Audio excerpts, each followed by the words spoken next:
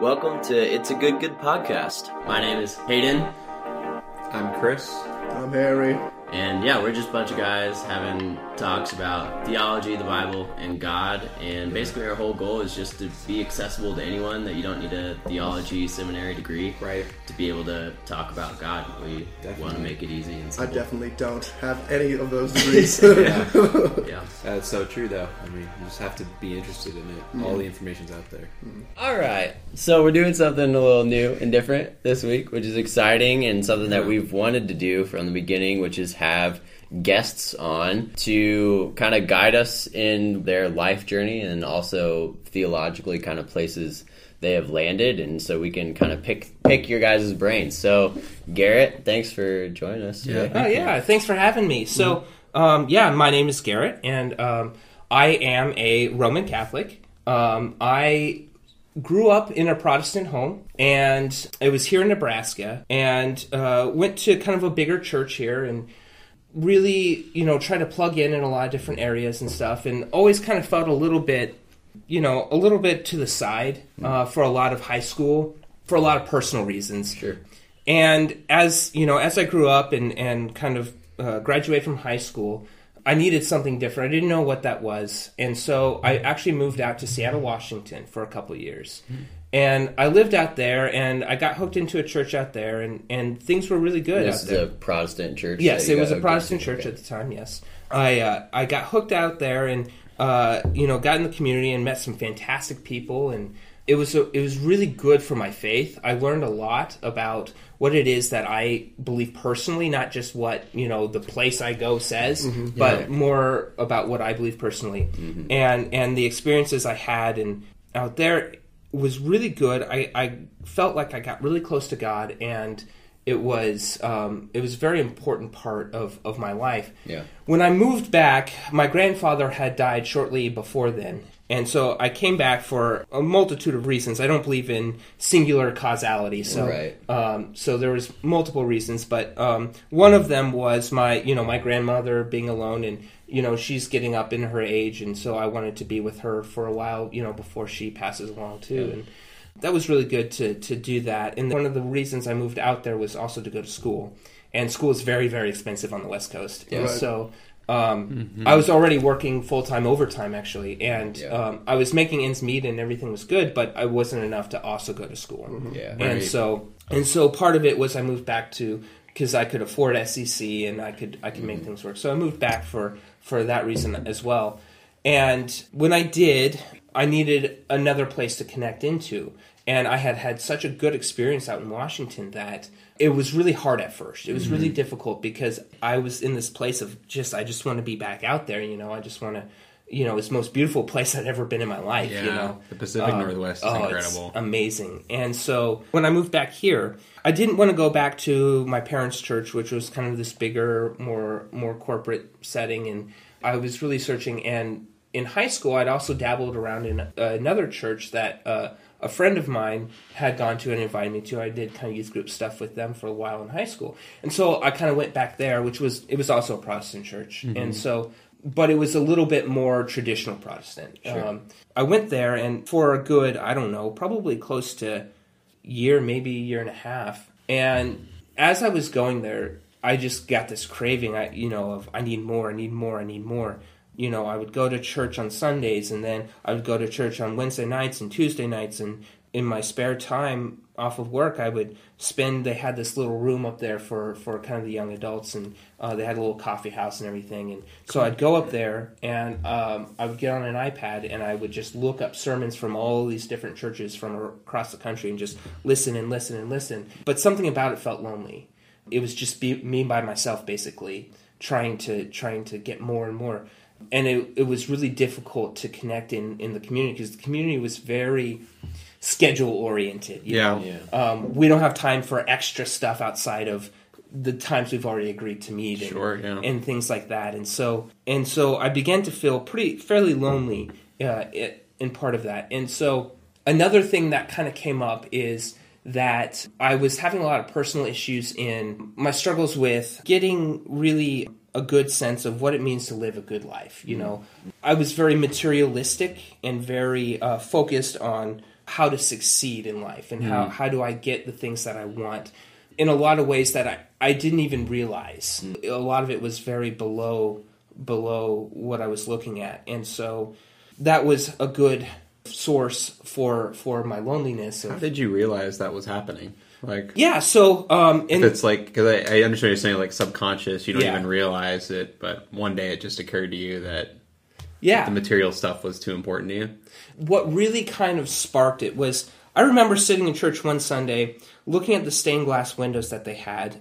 There was no images or anything; they were just different colors. And thinking, man, there's something here. There's something about this that's beautiful, but there's more to it than this. And I think as I watch the sun kind of shine through the windows, I'm like, man, I really like being here. I like the old fashioned feeling of this sanctuary. These are good sermons. I like the people I'm here with, but it's still there was more there. And so what really drew me to understanding how materialistic and quite frankly selfish I started to feel like a hypocrite in a lot of ways of my focuses. I'd be like, I don't really devote a lot of focus to actually spending time with God. A lot of it was, I read these verses, I look up this theology, and I do all of these things, but there wasn't a lot of focus on my actual relationship with God. Yeah. Right. So as I was going through this, one of the things that became very glaringly apparent was, I like being here, but I can't justify being here. And I was in a very dark place. And at the same time, constantly trying to reach out and make a stronger connection with someone in the group. And I never found that really strong connection that I could meet with someone regularly and find, maybe even a mentor or someone really close, that partnership, that friendship kind of a thing. And so I was at a place where at work one day they had hired a new person, and I found out that this person was Catholic, and they had told me this. And at the time, I had a lot of reservations about the Catholic Church. I disliked it very much because of what I thought it was and what I thought they taught and things like this. At first, I kind of started to tease her about this, and the more I did it, the more I started to be like, man, I feel really bad because I don't actually know that that's true. Right. Yeah. And so my own selfishness was starting to glare back at me at a mirror. And one day, I just became so curious about like everything that I thought I knew, I realized was baseless. I was like, I've only heard that from other people who've told me that. Like, Right. I don't have any actual experience here. And so one time I was like, invite me to church because I've never been in the Catholic Church and I don't feel comfortable just going in by myself. Right. I don't know anything about what's going on or anything. And so I need you to invite me in order for me to justify going. Mm-hmm. And she's like, okay, yeah, Sunday, this time, this place. So I went. And the first time I went, it was really interesting. It was a really interesting experience. One of the first things that I noticed is when everyone came in, no one was talking. They would come in, they would genuflect, and then they would sit down and quietly in prayer until Mass started. What does genuflect mean? Right. So genuflect means when you acknowledge the altar, basically. Oh, like kneel, the little kneel thing. Yeah, Okay. before you sit down. Yep, it's just you come in, you acknowledge the fact that Holy Communion or the Eucharist is in the altar up front, and then you sit down. So it kind of, it's this recognition that Right. this is sacred. A reverent moment. Right, yes, Yeah. exactly. Okay. And so, anyways, I saw people doing this, and I sat down, and my first experience was, all these things happened, like all these particular things that everyone did. They stood up, they said some things, they sat down. I listened very carefully to the things that they were saying and the things that they were doing. And the things that they were saying, on a surface level, there was nothing that really bothers me. Right. This seems to be fairly in line with what I already know. And then they did the homily, which is the sermon, and I listened to that, and I listened very carefully to what he had said, and I was like, wow, this really, not only does this kind of fit into, what I already knew, but it touched me in a way. I listened to what he said, and it's like, yeah, wow, I really agree with that. That really speaks into my life. So then I started coming back, and then I realized that they had Mass every day of the week. That there was an opportunity to go to Mass every day of the week. And I thought about that, and I thought, wow, this need to go to church all the time, I can actually fill that, and I can actually go to church every day. Even if I don't fully agree with what Catholics have to say at this point, I can actually be somewhere where I can get my spiritual connection with God. And it really did. It filled me in this way that I'd never been filled before. By the end of the first year of going, I said to myself, I want to be Catholic. What I'm getting here, I'm not getting anywhere else. And I need to be here. So then I started asking around, and of course during this time I met different people who were going and started hanging out with different people, and I started asking around, like, how do you become Catholic if you've never been Catholic? Because most of these people were cradle Catholics. Right. So I'm like, well, Baptized as an that was, infant. yeah, exactly. And so that wasn't me, and so I was like, well, like that. can I, is it possible for me to? And they're like, oh yeah, no problem. You just have to go to the RCIA class, which is basically the full explanation of the beliefs, and like, if you want to be a part of the church, this is what you have to affirm to, basically. Right. So if you're a cradle Catholic, though, this is something you learn as you're growing up, Yes, right? Through exactly. Sunday school. Yep. You go through like confirmation. Yeah, Right. That's baptism, when you confirmation. affirm these beliefs Yep. for yourself. So then as an adult, you basically go through a confirmation class, essentially, and then do the same thing. You affirm it. Yeah. And like you go on a Sunday morning and say, yes, I believe these things, or is there like a ceremony that takes place? Right. So yeah, it's part of the Mass. So for cradle Catholics, I think different parishes do it differently. They might have scheduled yearly times where this is the Mass for the year that we do all of our confirmations for our students or whatever. Right. For anyone coming through as an adult, they do it on Easter Sunday. Oh, cool. So the Easter Sunday Vigil, and there's a lot of deep theological reason, but one of my favorite connections with that is Jesus' resurrection connected with the baptism of new entries into his body in the same instance, celebrating his resurrection. I think that's a very beautiful thought. Yeah, it's a great metaphor and picture. Yeah. It's an illustration of, Being hey, born these people are being born again and raised to new life, just like Jesus. I think that's really cool. Sunset on the Saturday night of Holy Saturday is when we start the Easter Vigil, and then it usually goes 2 to 3 hours. It's a very long Mass. It's the longest Mass of the year because of the baptisms, the confirmations, all the extras that are in there. But it's also the most celebratory Mass of the year. Right. Afterwards, there's a big party in the basement, and everyone, we have a big buffet and all that stuff. Great. So it's fantastic. Going in on and that Easter Vigil, it was quite an experience. There was only one other, what we call catechumen, which is someone who has never been baptized or confirmed into anything, being baptized for the first time. We don't rebaptize. The baptisms of most, probably 98% of Protestant denominations are valid. So the only thing required for a valid baptism is that it's in the name of the Father, Son, Holy Spirit. Okay. That's it. That was It gonna doesn't be my matter if it's question. sprinkled, That's dunked, interesting. or any of that stuff. So as long as they've had a valid baptism, they don't rebaptize. They just do confirmation. So, Sure. But I was a catechumen. I had never been baptized before. That's kind of a little bit of my journey into the Catholic faith. Yeah. I shortly afterwards met some people that were very, very knowledgeable about things that I wanted to know about. Yeah. Theologically about the church, and so I got some fantastic instruction from some people who really, I felt, knew what they were talking about, both in philosophy and theology, which I think is really important, that the two are married in a logically consistent way. So, I mean, that's kind of my journey, where I come from and my background.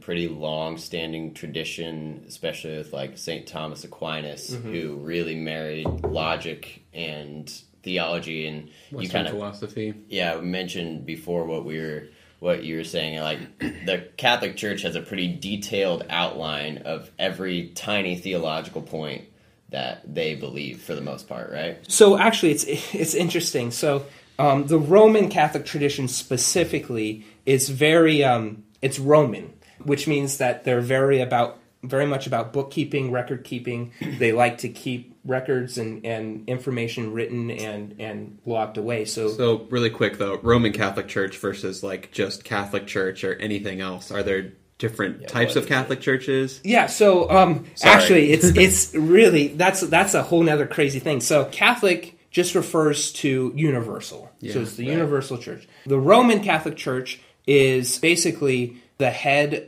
administrators, if you will, because there's also what we call Eastern Catholics or Byzantine, Right. which are basically Orthodox but in communion with Rome. Interesting.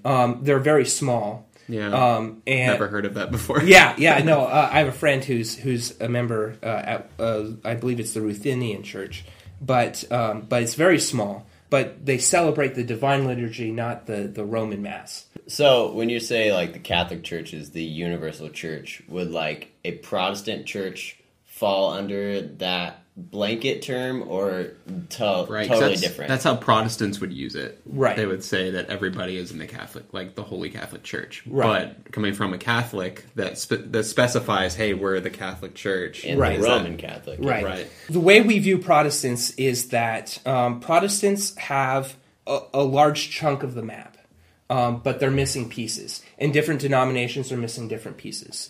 And so to have the fullness of the church would be the Catholic understanding. But Protestants are still Christians, their baptism is still valid, and the other thing to note is that the Catholic Church never makes statements on who specifically is in hell. They never do that. So if anyone ever says, you're going to hell because you're a Protestant, they're just flat out wrong.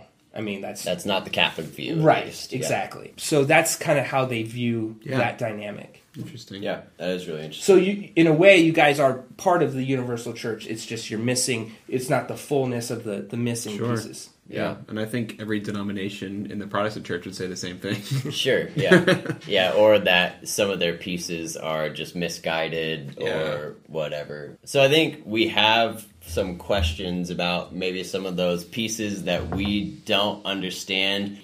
I wouldn't say that I'm necessarily missing those pieces, but I would just say that I don't understand them fully. So Chris, I think you've got at least a couple questions you want to start us with? So, I mean, I'm sure you could provide clarity on this, but something that I know a lot of Protestants have a hard time with is the idea of praying to saints. Mm-hmm. And before you came, I looked it up a bit, and I saw that that's actually not what the Catholic Church tells people to do. It's asking saints to intervene for you, right? Well, sort of. It's both, basically. Okay. So when we say pray to saints, what we mean is we ask them for their prayers. Right. Yeah, and it's essentially the same thing. We actually take that from Revelation, and I made a notation specifically Revelation 5:8 with the imagery of golden bowls of incense and how it says that it's the prayers of God's people, and then that ties into the whole one body idea is that when we ask for their prayers, they're in heaven with God. Mm-hmm. Like they're already perfected in the fullness in heaven with God. So they don't need our prayers, but we need theirs. And so when we ask them for their prayers, it fills that imagery of that heavenly scent of incense as prayers going to God, on our behalf. So Revelations 5, starting with 6, describes a scene where the Lamb is standing in the center of the throne. It's encircled by 4 living creatures and the elders. And when he had taken the scroll, the 4 living creatures and the 24 elders fell down before the Lamb. Each one had a harp, and they were holding golden bowls of incense, which are the prayers of the people. And they sing a song about God being great after that. So what you're saying is this image of the elders before the throne holding these bowls of prayers. What you're saying is we would pray to, like, say Peter, to say, hey, you've got this bowl of my prayer, basically, like, can you take it to Jesus. Is that kind of the idea? Essentially, yeah. It's kind of it's like that. There's also the matter of what we, patron saints. So we have patron saints of different things, and that's because of the life that they lived here on earth. Something about what they did in a holy manner was relevant to some thing here or there. Right. And so we might ask specific saints for specific prayers. So if Saint Anthony, I believe, is the patron saint of lost items. So if I lost my keys and I'm really late and I need to get somewhere or whatever, and I'm really in a panic, I could pray, say, hey, Saint Anthony, please pray for me. Yeah. It's not solely utilitarian by any means. Sure. But it is something where we acknowledge that as one body of Christ, we all have different parts to play.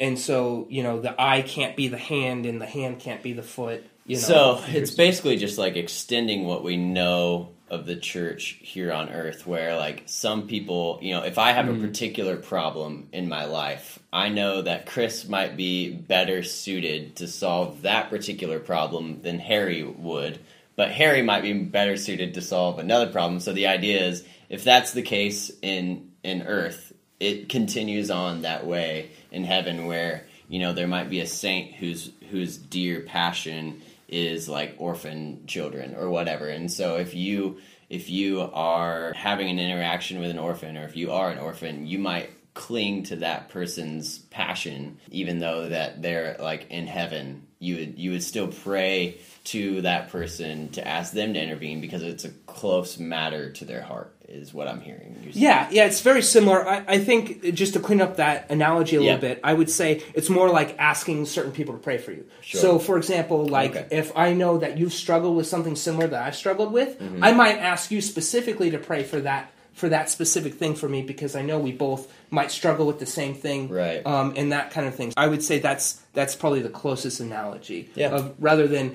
asking for like the physical help, it's more like, hey, can you help? Can you pray for me for this? Yeah. So for you, on a personal level, if you're like, let's say you lost your keys, and you're going to pray to Saint Anthony to ask him to talk to Jesus for you, would you also pray to Jesus too, or is it just like, I pray to a saint, I'm done? No. Good? So it's we believe in a great tradition of both and. It's not about replacing God or Jesus or any of their positions with anything else that we would rather do, but rather, here's a multiple list of tools that we can use in conjunction, that we might be more fully alive within that context. And we have all these different ways that God graces us that we can use and kind of go in that direction. Great. Yeah. It is interesting, because that, I think, having people pray for you is a pretty common thing in just churches in general. Like, I might say, Harry, man, can you just pray for me? I'm having a really tough week. That's something that people would just generally do in the church, or at least that's something that I have done in my own experience. So it basically is just taking that and extending it to say, like, just because these people are in heaven doesn't mean they can't continue to pray for you in the same way that they would here on earth. Right, exactly. That does, we're not going to go into this, but that does call up some pretty interesting theological points of view of where people go after they die. Yeah, yep. Like, immediately. Okay, they're in heaven, so they're beside God praying for me. So that's interesting, because I'm sure that aligns with the Catholic view of heaven, which is cool. Yeah. Do you want to say anything about that? Or we definitely don't have to. Oh, That's huge. Yeah, it is. It goes on a whole nother trail. Then we start talking about purgatory and all that. Yeah. Right. But actually, one thing I did want to notate. So this whole concept that he created of his body as the church and our role in that. There's this beautiful matter of, like, these people have been perfected in heaven with God. They send up our prayers to God for us. That's a beautiful thought of, like, even in, like, my worst times, like, in heaven, there's these people that care about the rest of the body of Christ, You know what I'm saying? Like, we really are one body. Mm-hmm. And I think that's such an amazing thing, and it really gives hope. I like that hope that, you say, even if you're alone in a back alley, hopelessly addicted to something, there's still hope. There's still hope in that. There's someone's up there praying for you. Yeah. Yeah. You know? Yeah, no, I agree. I think that is a beautiful image, and I think there is a lot of disconnect in the way that we view the here and now life and then the life thereafter. Yeah. And I think that imagery kind of helps bridge that gap a little bit to where we see it now, at least a lot of people I think see it as just like two totally separate phases of life, where that idea kind of bridges it and says like there's interaction between the heaven and the earth realm, just as there is now. That interaction continues on, I guess. Like there's this community that is way above what we see here in the present, that's always there for you. Yeah. Would you say that's like one of the primary reasons you chose to be Catholic, is because of that community feel? It sounds like from your story that was like an immediate presence as soon as you entered the Catholic Church. That was a lot of it. It wasn't the sole reason, again, single causality, but it certainly was a big reason. It was something that is a tool that I now had that I didn't have before, that really helped me deal with things on a personal level that didn't require me to depend solely on the reliableness of someone else's schedule, Sure, yeah. So it gave me concrete hope in a way that I had never experienced before. So yeah.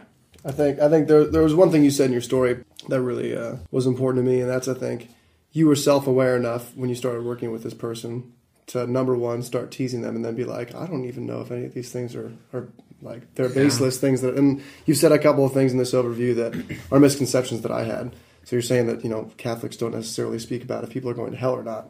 That's a misconception that I had.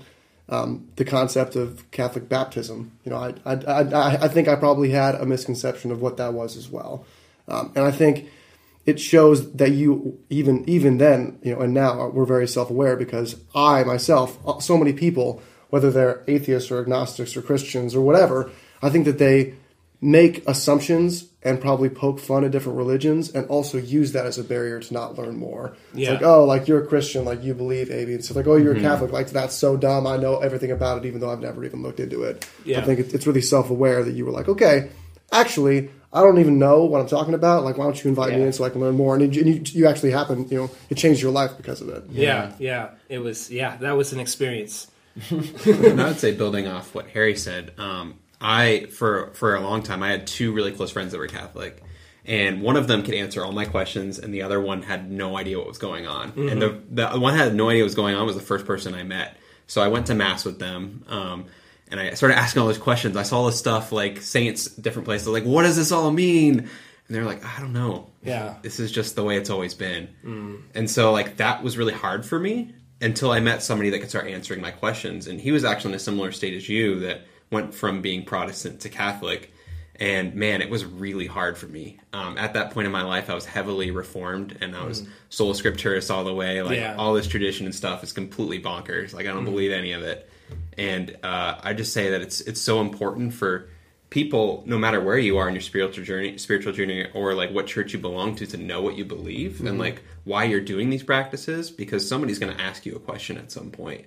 Yeah. And like, you want to be able to represent it well. So yeah. And I think that's, you're talking about, you would portray maybe, the Protestant church as missing pieces. Mm-hmm. I personally agree with that. I think a lot of times I'm doing things that are super general, or we use phrases in church, Protestant church, that are super general, and I have to kind of fill in the blanks of like what that means for me individually. Mm-hmm. It sounds like the Catholic Church thought to themselves, like, what does this mean for us as an institution? What does this mean for us as a religion? And I think that probably alleviates some of the struggle, as far as me being like, why am I doing this? Why do I believe this? Or why is this important to me? Yeah, absolutely. And, last thing on saints, I guess, is one of the things I contemplate a lot is the martyrs specifically. Because I look back and I say, we're talking 2,000 years of church history, and that's a lot of dead people. A lot of people who have died in horrible, violent ways over a belief. Yeah. That tells me that this belief is really important to know about. It's really important to understand, okay, do I agree or do I disagree, and why? And is that reason why, is it good enough to justify saying that, yes, those martyrs were right, or no, those martyrs were wrong, because they died, and that's not going to change. So we have to look back and say, okay, was my reasoning sufficient to say, ultimately, did they die in vain or not? Mm-hmm. And that's a heavy, heavy, heavy thing. Yeah. That's something to really work through. That would do anyone who contemplates that sort of thing. That does a lot of good in thinking about your own reasonings for doing things and thinking things. And it's been helpful for me, for sure. Yeah. So one more kind of question about saints that I think kind of bridges these two thoughts a little bit is, I think in my tradition growing up, the word saint was used more generally to describe all Christians, like all that designation was given to all kind of how Christians. Paul uses it. At least in like the translations that I used growing up. Yeah, I mean, I don't know how it reads in other translations, but Paul in the translations I use uses a word saint to just talk about the church, basically. Mm-hmm. So it seems like, from my understanding, there's a more reverent use of that title in the Catholic Church. How does it work in the Catholic Church? There's like a sainthood process. Mm-hmm. Am I right? Yeah. And like so what's the designation and why the reverence, or do you know about that? Yeah. So basically, when the Catholic Church declares a saint, that's what we would refer to as an infallible declaration. It means that on the authority of Christ's founding of the church, we are saying that this person is in heaven with God. Mm. And the reason we say that these things are important, Jesus calls us to follow him, right? To do as he does. And we believe that imitators of Christ are important pointer directions towards living like Christ. And so when the church declares a saint, that gives us a direction, a very protected direction, to say this person lived like Christ, and there's someone we should pay attention to and emulate. And if their story, speaks to you, then that's probably an indication that Jesus wants you somewhere doing something maybe similar or whatever. But that sainthood is like this protection over the category of, we're saying indefinitely these people are imitators of Christ, and so we should strive to be among them. Right. Okay. So that makes a lot of sense. So what you're saying is, like, in comparison to earlier, you said the Catholic Church doesn't ever make denotations of people who they are for sure is in hell. Correct. But they do make denotations to say, after looking at this person's life, we are really sure that this person is in heaven. Yeah. And so we're going to say, like, we know for sure that this person is a saint, and so we want you to look at that person's life as an imitation of Christ, because Christ he lived 2,000 years ago. It's kind of hard for us, even just with our scriptures, to really imitate that on a practical level. But maybe I can imitate Mother Teresa on a really practical level. Mm-hmm. And so look to her as another example of what it would be like to be Christ-like. Yeah, yep, exactly.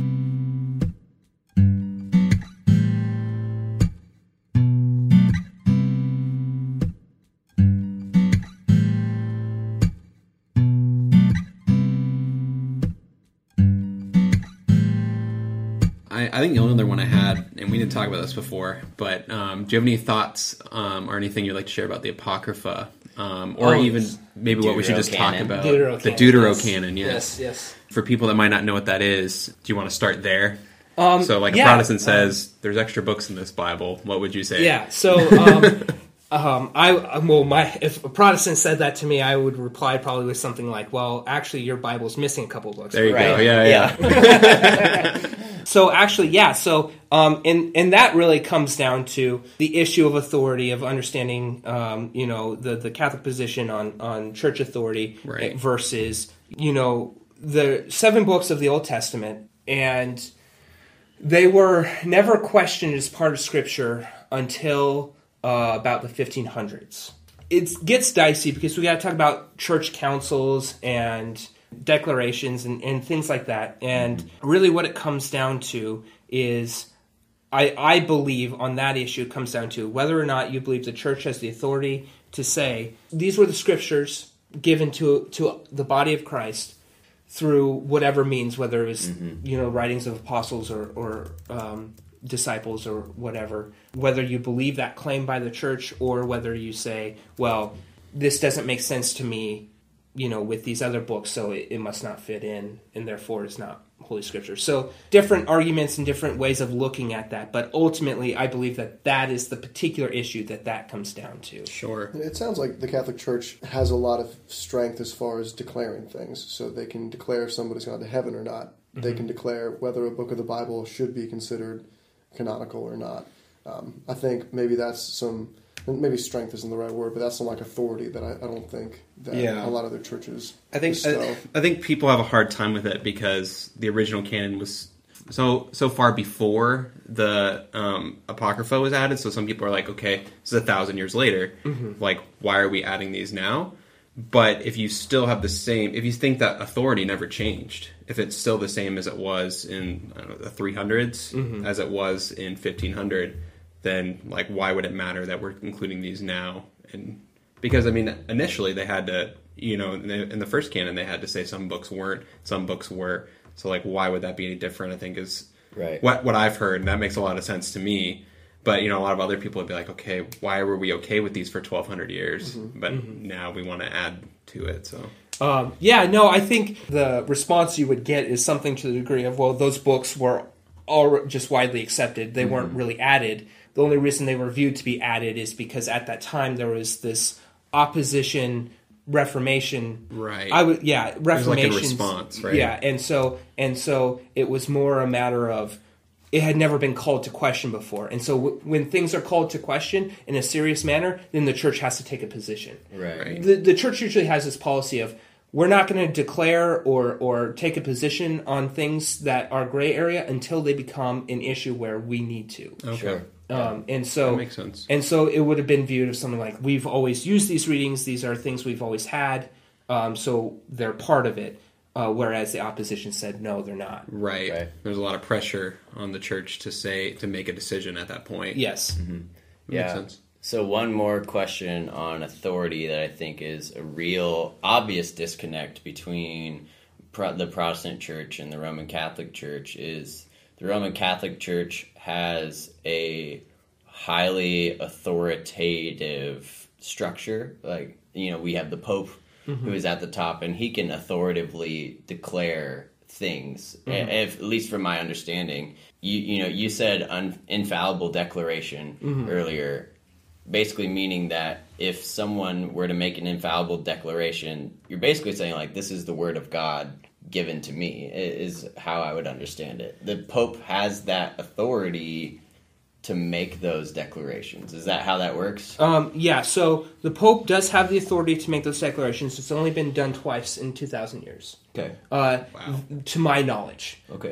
It's, even within Catholic circles, there's some gray area in figuring out, because there's been some declaration type things that have come out from popes in the past, because there's very specific requirements that have to be met in order for the Pope to be able to do that. One, it has to be on faith and morals. It can't be anything political. It can't be anything trivial. It has to be on faith and morals. Okay. And it has to be done what we call ex cathedra, meaning from the chair. And there's debate on what exactly that means specifically. I can name for you one of those two that I know for a fact, a infallible declaration, which I believe was the assumption of the Virgin Mary into heaven. So that doesn't necessarily mean that she didn't die. It just means that she was just assumed into heaven. I think there's archaeological evidence of her bones. Maybe I've heard that somewhere. But it's hard to pin those things down. Yeah, exactly. Basically, but she went straight from earth to heaven. Essentially, yes. Yeah. Yep. And then that's the assumption, and that's an infallible declaration. It's like a physical, like her body went from earth to heaven, or she just went there. I believe it does include her body. I'm not sure, but I believe so. Sure. And I also believe that was Pope John Paul II. So that was actually a fairly recent thing. Oh, okay. Interesting. The most ordinary form of infallible declaration is through the church councils, which of course is so it's a meeting of the bishops, and it has to be an ecumenical council. So if I remember correctly, I believe that's specifically a certain amount of bishops have to be there. Okay. And I think it also includes the College of Cardinals and the Pope, and then they have to write up. They debate really hard for a long time. There have been councils that have lasted for years and years. In fact, the Council of Trent, which was the response to Lutheranism, lasted long after Luther died, actually, before it came to a close.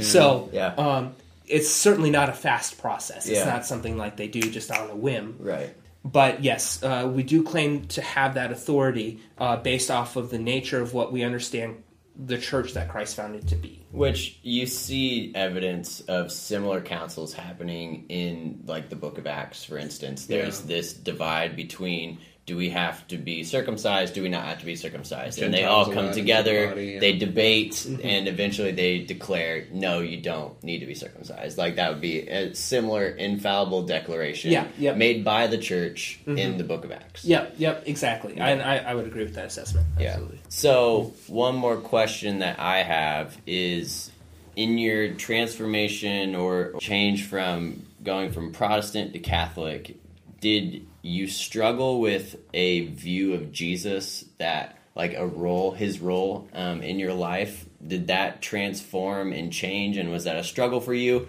Or do you see the role of Jesus in your life basically playing the same role before as it does now? So that's actually a really great question. I like that question a lot. The role of Jesus in my life. So before I became Catholic, obviously Jesus was important to me, and I think I always took my faith at least mildly seriously, because I thought about things like this long before I became Catholic. And I always, even when I was living in Washington, there were a couple times when things were really not so great. And the only option I felt I had left was basically to pray and really focus on that relationship. Mm-hmm. But I think during that time, I viewed it more as a sense of God, more of like that ambiguous, abstract kind of big ball of light in the sky, kind of an idea, and he cares about me and stuff. And so my view of Jesus was really kind of disconnected in a lot of ways. I really more or less understood Jesus to be God, and that his death and resurrection was important, but God is the big man in the sky, so that's really where a lot of my focus was at the time. Yeah. When I became Catholic, my view of Jesus really changed for the better in that I really began to see Jesus as a person. You see these crucifixes of Jesus on a cross, and you see these statues of Mary holding baby Jesus, and you see these icons of Jesus as an adult, and all of a sudden he becomes a person. You get this imagery of like there is a person here, and that really helped me a lot, because then now it's a lot more, when I pray, it's a lot more like I'm talking to the person of Jesus, and I'm really thinking about, who he was as a person, what he did, and what he wants from me. And there's a connection there between like this historical reality and like this reality of now that's very deep and intimate. And it really intensified my relationship with Jesus. And now I feel like, okay, I have this good direction of where I think Jesus wants me to go and what he wants me to do. And so I want to do that. And I think that's been a big part of that change in views there. I think that these guys are a little more knowledgeable than I am. I think that this told me a lot of things that I didn't know. So, I mean, I would encourage anyone listening, right, to have open conversations with me instead of just poking fun or maybe just like not, exploring. Have open conversations with people that might believe maybe something you even think is different than you, because it might be more similar than you think. Yeah. And it might change your life like it did yours. Yeah, and you can't ask other people to be vulnerable to your point of view if you're not willing to be vulnerable to theirs, so it's very important. Right. Well, cool. This has been a super good conversation, and kind of I hope that we get some responses from this, maybe more questions from people, because I think there feels like a big disconnect between Catholic and Protestant views. at least from my understanding. Yeah, something happened 500 years ago. Yeah. Not really Yeah. sure. Yeah, there's this thing. It was really weird, but ever since then, it's kind of like, well, they're just wrong, and they're just wrong, and so I think we just kind of think that, but there are a lot of questions where we're like, well, why did they do it like this? And we addressed a lot of them, but I hope that people have more questions, and maybe after we get some of those in, we'll have you in again, and we'll rehash and continue the dialogue, because I think this has been a really fun. Yeah, I've really enjoyed it for sure. Yeah. We've only scratched the surface. I feel too. Oh, for sure. We could go away. Any of those topics. Yeah. we could have done. Yeah, there are podcast like on. 4 more questions that I have in my mind that, like, if we asked them, it'd be another like 3 hours. Oh yeah, for So- sure. So I hope we can do that in the future. But I think it's important to start in a place of common ground with the church, and that's one of the main reasons that we're doing this and wanting to invite people in, is to say the church is better when we're together, and we starting in a common place is good, and it seems like we've come to more common realizations just in like this conversation than maybe we would have thought of before, which I think is just important. So yeah, I think that's something I look forward to continuing, and yeah, I'm excited for next time. That's awesome. Cool. Well, thanks, Garrett, again, and we'll do it again. All right, awesome. Thank you. That'd be dope. Shout out to Canyon Coffee for the delicious coffee we've been drinking today. If you've been watching our videos, then you see it, but if you've only been listening to the audio, then you don't know that we are run on Canyon Coffee Roasters. And also the music that you hear is from Clink Tracks and also John Jones Project. So thanks to you all for making awesome music that we can share. Yeah.